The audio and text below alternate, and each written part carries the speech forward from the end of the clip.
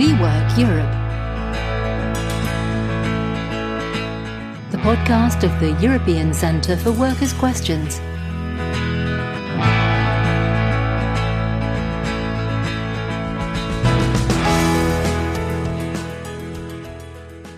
Hello, and welcome to this episode of We Work Europe, where we have a special guest for you. This time, we're going to talk with Christa Schweng, the 33rd President of the European Economic and Social Committee. She is from Austria and has been chair of the EESC since October 2020. When she became EESC President, Europe was already coping with plenty of social and economic challenges, such as the pandemic, as well as the digital and green transitions. In the meantime, the war in Ukraine began and has had a tremendous impact worldwide. So, there are currently plenty of open questions which the EESC addresses in its opinions, and we're going to listen to some of them in a bit. According to its constitution, the EESC is a consultative body of the European Union established in 1958. Its purpose is to represent civil society on a European level. So, there are representatives of employers' organisations, trade unions, and it also has social, occupational, economic and cultural origins. The EESC currently has 329 members. The EESC issues between 160 and 190 opinions and information reports a year. It also organises several annual initiatives and events with a focus on civil society and citizens' participation, such as the Civil Society Prize, the Civil Society Days, the Your Europe, Your Say Youth Plenary, and the European Citizens Initiative, ECI, Day. So, first of all, we wanted to know from Christa Schweng how the multitude of challenges and transitions which we're currently experiencing has affected the work of the EESC. Well, from the very beginning, it was quite clear that we needed to work on the recovery from the pandemic. So this was one of my priorities, of course. And from what we've already asked from the very beginning is also that we need support for SMEs, for enterprises, and also for people on the ground, of course, for workers, people, etc.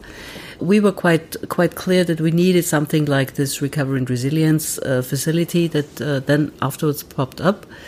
And when it comes to the war in Ukraine, this was already from the very first day. We had our plenary on the 24th of February. So already on the 24th of February, we did a first discussion on Ukraine and the possible outcome and impact this might have on the European Union and especially on the people in the European Union. What we did from also quite soon that we were adopting two resolutions. The first one dealing with really consequences of the war in Ukraine and also on Europe. And the second one calling for the membership of Ukraine to the European Union. And we issued and adopted this resolution 1 week before the Council agreed to grant candidate status to Ukraine. So I think we're quite up to date and we're quite proud of that. The war on the borders of the EU fills people with uncertainty and fear. It also leads to consequences at the economic level. Which are the most pressing ones?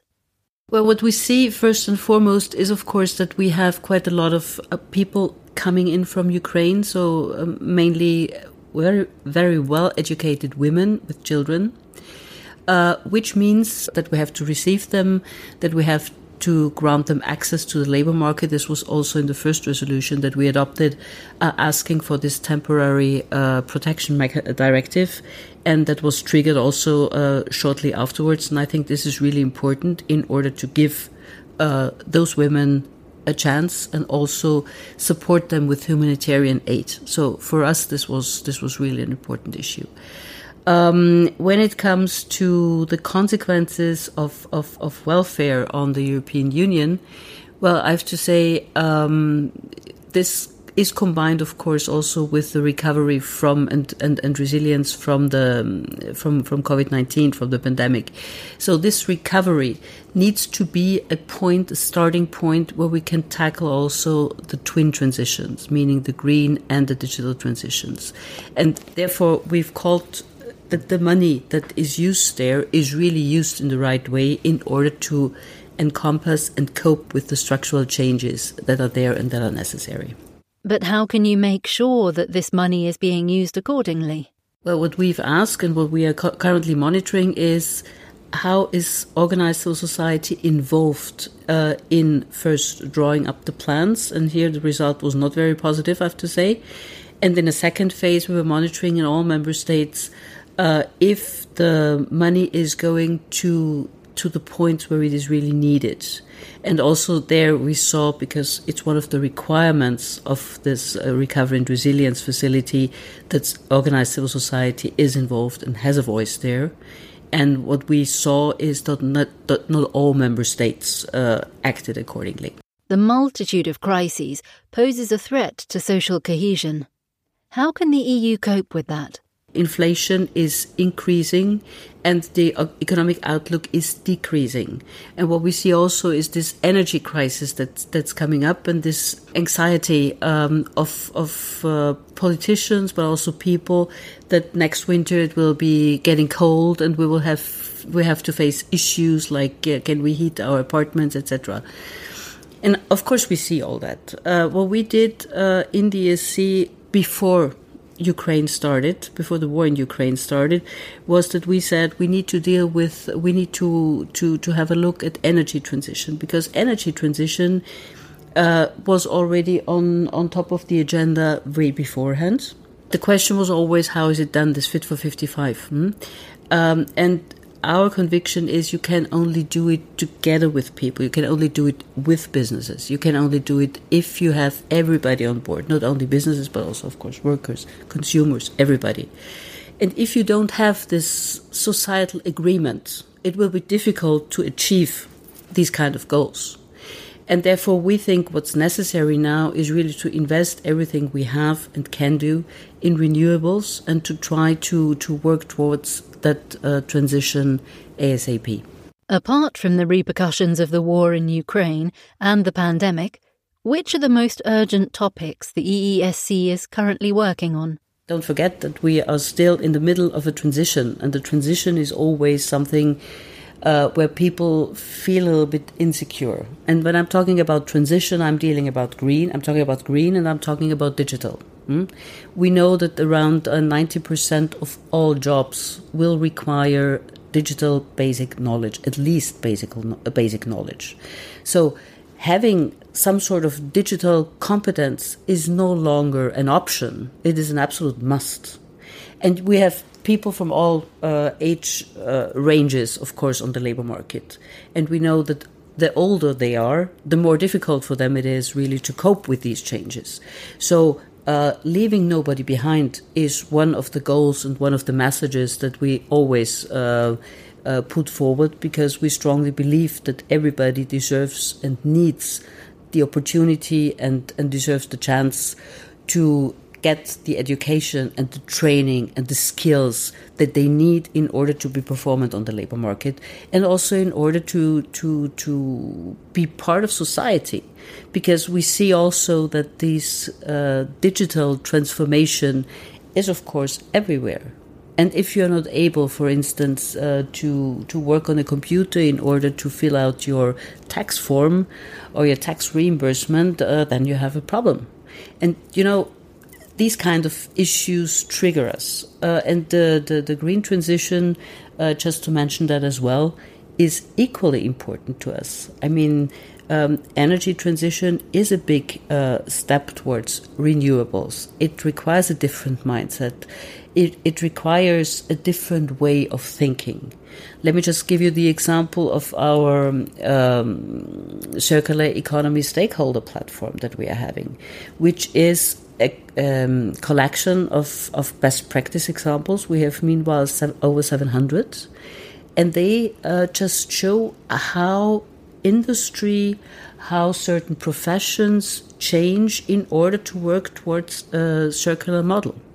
And this is something that attracts huge attention from all over the world. So we are working also in that field, and for me this is, first of all, inspiring. It gives the possibility, we have this platform established together with the European Commission, I have to say. But this is something where people who would like to think in that direction can get inspiration from. Given all these transitions, there is a real threat that too many people will be left behind in the EU when it comes to economic or social equality. How can we ensure a just transition? If you look at the data and if you look at the Gini coefficient, you see that there is not much movement, and that Europe has still one of the most egalitarian societies in the world. But what is true also is that we see that if you don't have the right skills, if you don't have the right opportunities on the labor market, and if you are, then you have the risk, of course, of dropping out. However, the level of equality respective to inequality depends highly on the country you live in. That's true, yeah. But, for instance, let me give you the example, how many people do have tertiary education in Europe. We are around 40%. And if you look to Ukrainians that are coming here, they have tertiary education of around 73%. So there is already a huge difference in education. I think education and skills are one of the main topics that we need to tackle. For another episode of We Work Europe, we travelled to Bulgaria, where we met people who don't see a future on the labour market in their country. The brain drain is a huge problem. What is the EU's answer? Well, first of all, let me say that the migration is rather low, the migration rate. We are talking about 4% of people. And for the first time since 2011, we saw a drop in 2020 of more people returning than leaving the country. So, this trend is kind of reversing. What can be done is, of course, making life there as attractive as it was, as it is in other countries. This has to do with the conditions that they find themselves in. That has to do with, of course, the social system that usually pays for care, and that, of course, has also to do with the will of people. But let me also say that leaving a country and having the possibility to go to another country has to do with the freedom of movement. And the freedom of movement is one of the 4 freedoms that we have in the European Union. And this freedom, of course, is to be respected at 100%. But we see the issue of brain drain. We see that point, but we think that people that come back have also something to bring. So this kind of circular migration and this brain circulation is something that can also be enriching for the country that first of all has been left. 2022 is the European Year of Youth, which has encouraged young people to engage with the EU and to experience political empowerment. In what way does the EESC support young people to make their voice heard? Since about 11 years now, we have our Your Europe USA, which is an annual activity where we bring students from all over Europe together to Brussels.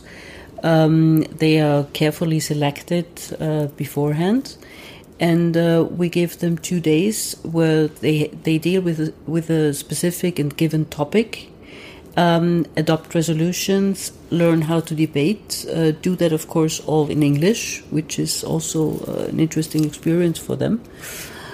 What we do as well, this European Year of Youth was something that we supported from the very first moment because we thought it's extremely useful. What we also do is that for the COP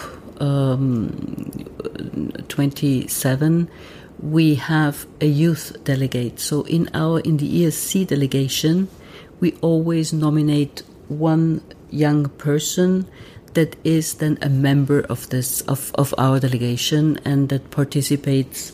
The last years it was only virtual, of course, because it was not possible to travel. But we have that young person with us, and we're just in a selection phase for the next year. The EESC recently came under some criticism. Some people argue that this advisory body is over-financed without having sufficient impact on real policy making. How do you respond to this critique? Well, you know that probably the people listening to us don't know it that well.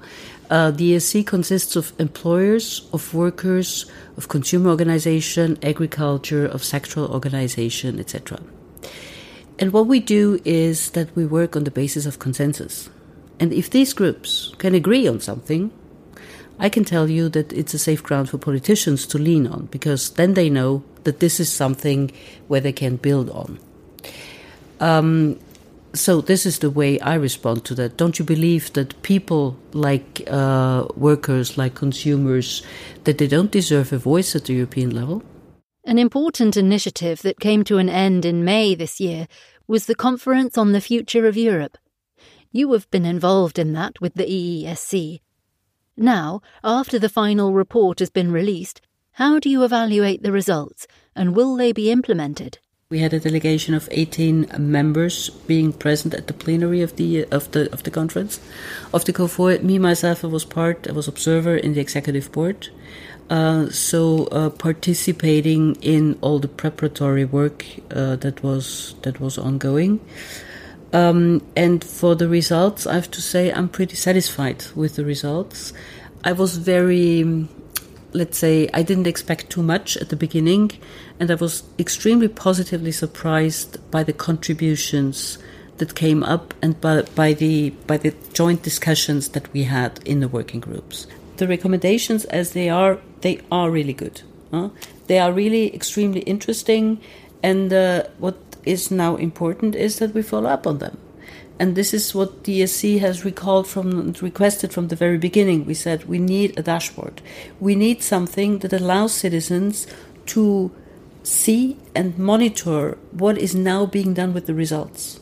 Because if you have a recommendation and then it vanishes and everybody turns away and says, so what?